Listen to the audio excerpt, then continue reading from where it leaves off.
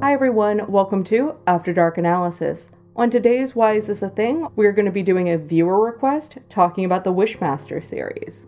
Our journey begins in 1997 with the first Wishmaster film. A demonic djinn attempts to grant its owner 3 wishes, which will allow him to summon his brethren to Earth. And since this franchise is very similar and the universe tends to play by the same rules, I'm just going to summarize each film and then analyze. We move on to 1999 with Wishmaster 2, Evil Never Dies. The evil djinn is awakened once more and now must collect 1,001 souls to begin the apocalypse. In 2001, we get Wishmaster 3, Beyond the Gates of Hell. The evil djinn is back again, and this time wreaking havoc on the students of Illinois' Baxter University. In 2002, we get Wishmaster 4, Prophecy Fulfilled. Lisa owns a boutique and lives with her beloved boyfriend Sam, who becomes crippled and very bitter after a motorcycle accident. Sam's lawyer, Steven, has a crush on Lisa. The Wishmaster possesses Steven's body and tries to grant 3 wishes to Lisa to release the djinn demons and start Armageddon on Earth. 4 is also the only one in the franchise I could not get a hold of before recording this episode. Again, they're all very, very similar. So let's start out by defining what exactly a djinn is.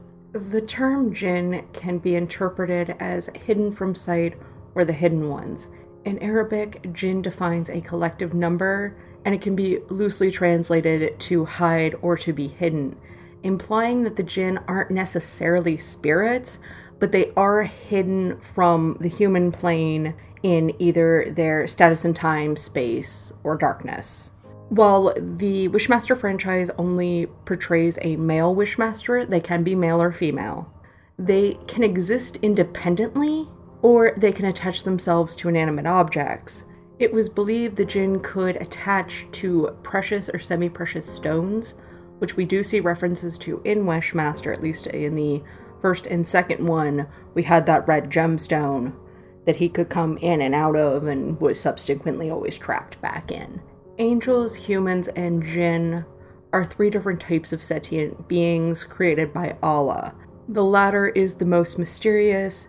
Information regarding jinn is scarce, but it is said that they have come into being from the smokeless flame, which is an origin story we get in the Wishmaster franchise, and they can be good, evil, or just neutral. Obviously, we're dealing with an evil being because it's a horror movie.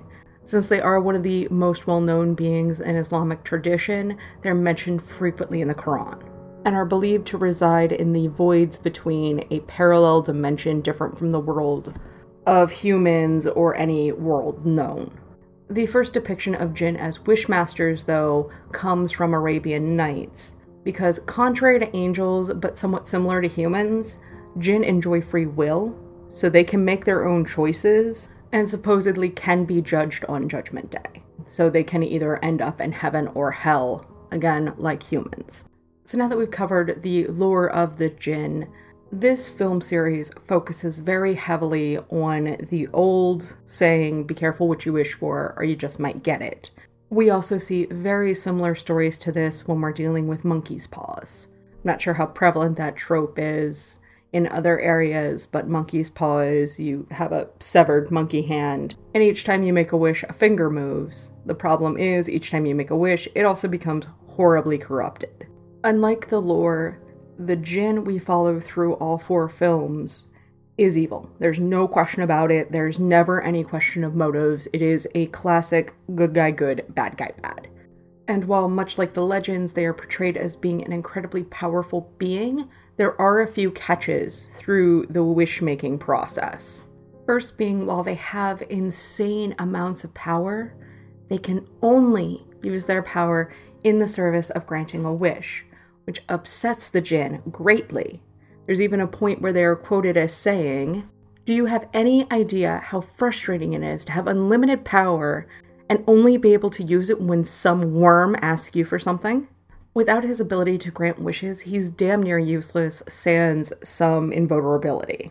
In regards to the number of wishes, the person that awoke them is the only one that gets 3 wishes. Everybody else they encounter can get like 1 free wish, because he's not technically under their control, but he does want to grant wishes. The reason being is because, at least in the first film, he didn't have to tell you, you were exchanging a wish for your soul. So not only were you getting a horribly corrupted wish, you were losing your soul to eternal damnation, because this djinn is very, very much a demon. Also, sometimes these one-off wishes can be viewed almost as a penance for materialism, so the altering of the wish can kind of be seen as karma in a way. A specific example of this is in the first film, Alexandra, our main character. The Wishmaster goes to get her address from her boss. He wishes for $1 million.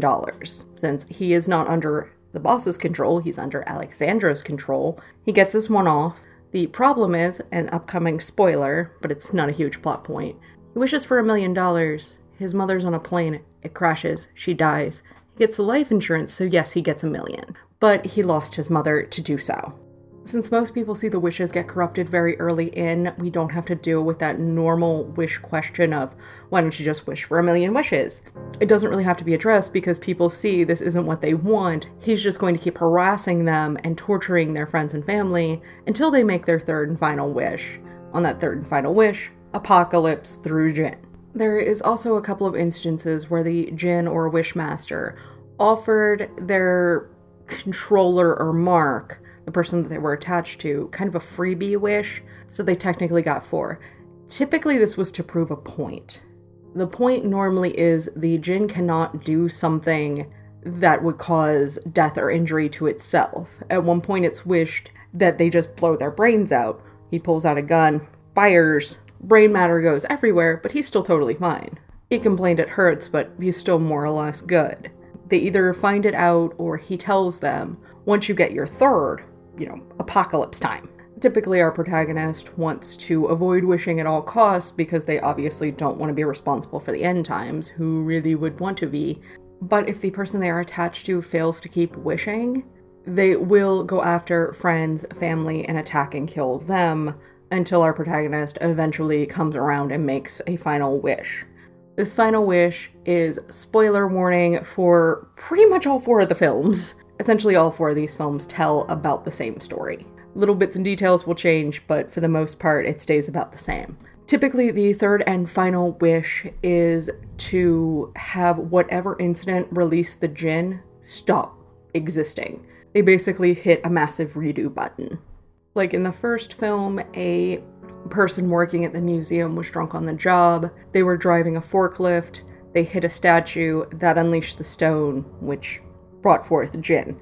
So they wish it back to so-and-so had never been drinking on the job that day. The second one revolves around 2 thieves stealing the gemstone, and in the process of everything, a cop gets shot. At the end, they wish the cop never had gotten shot. This all means the incident that released the djinn never actually happened, so he was never on Earth. Since you can't make the djinn harm itself or just go away, you have to fulfill all 3, but at the same time, you want to make sure nothing gets so horribly corrupted that you can't go back. And there are a lot of tragic consequences all throughout this franchise of people wishing for things. And either somebody dies or somebody gets injured, etc., etc.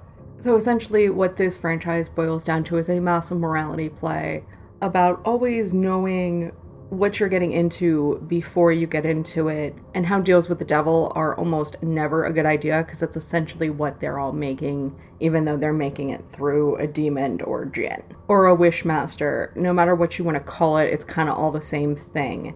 Because to pull another insanely cliche saying, absolute power corrupts absolutely. If you had this unlimited power at your fingertips and all you had to say was, I wish blank, that's an insane amount of power to have.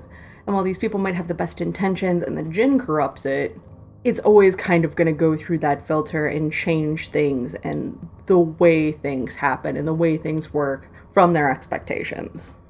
I'd like to thank Melvin Trindall, I'm sorry if I mispronounced that, for the request. I hope you like the episode. Again, I'm trying to hit up as many of the viewer requests as I can. I have not forgotten about you guys. You like what you're hearing, please hit like, comment, subscribe. If you don't like what you're hearing, please leave a comment. Let me know. Thank you.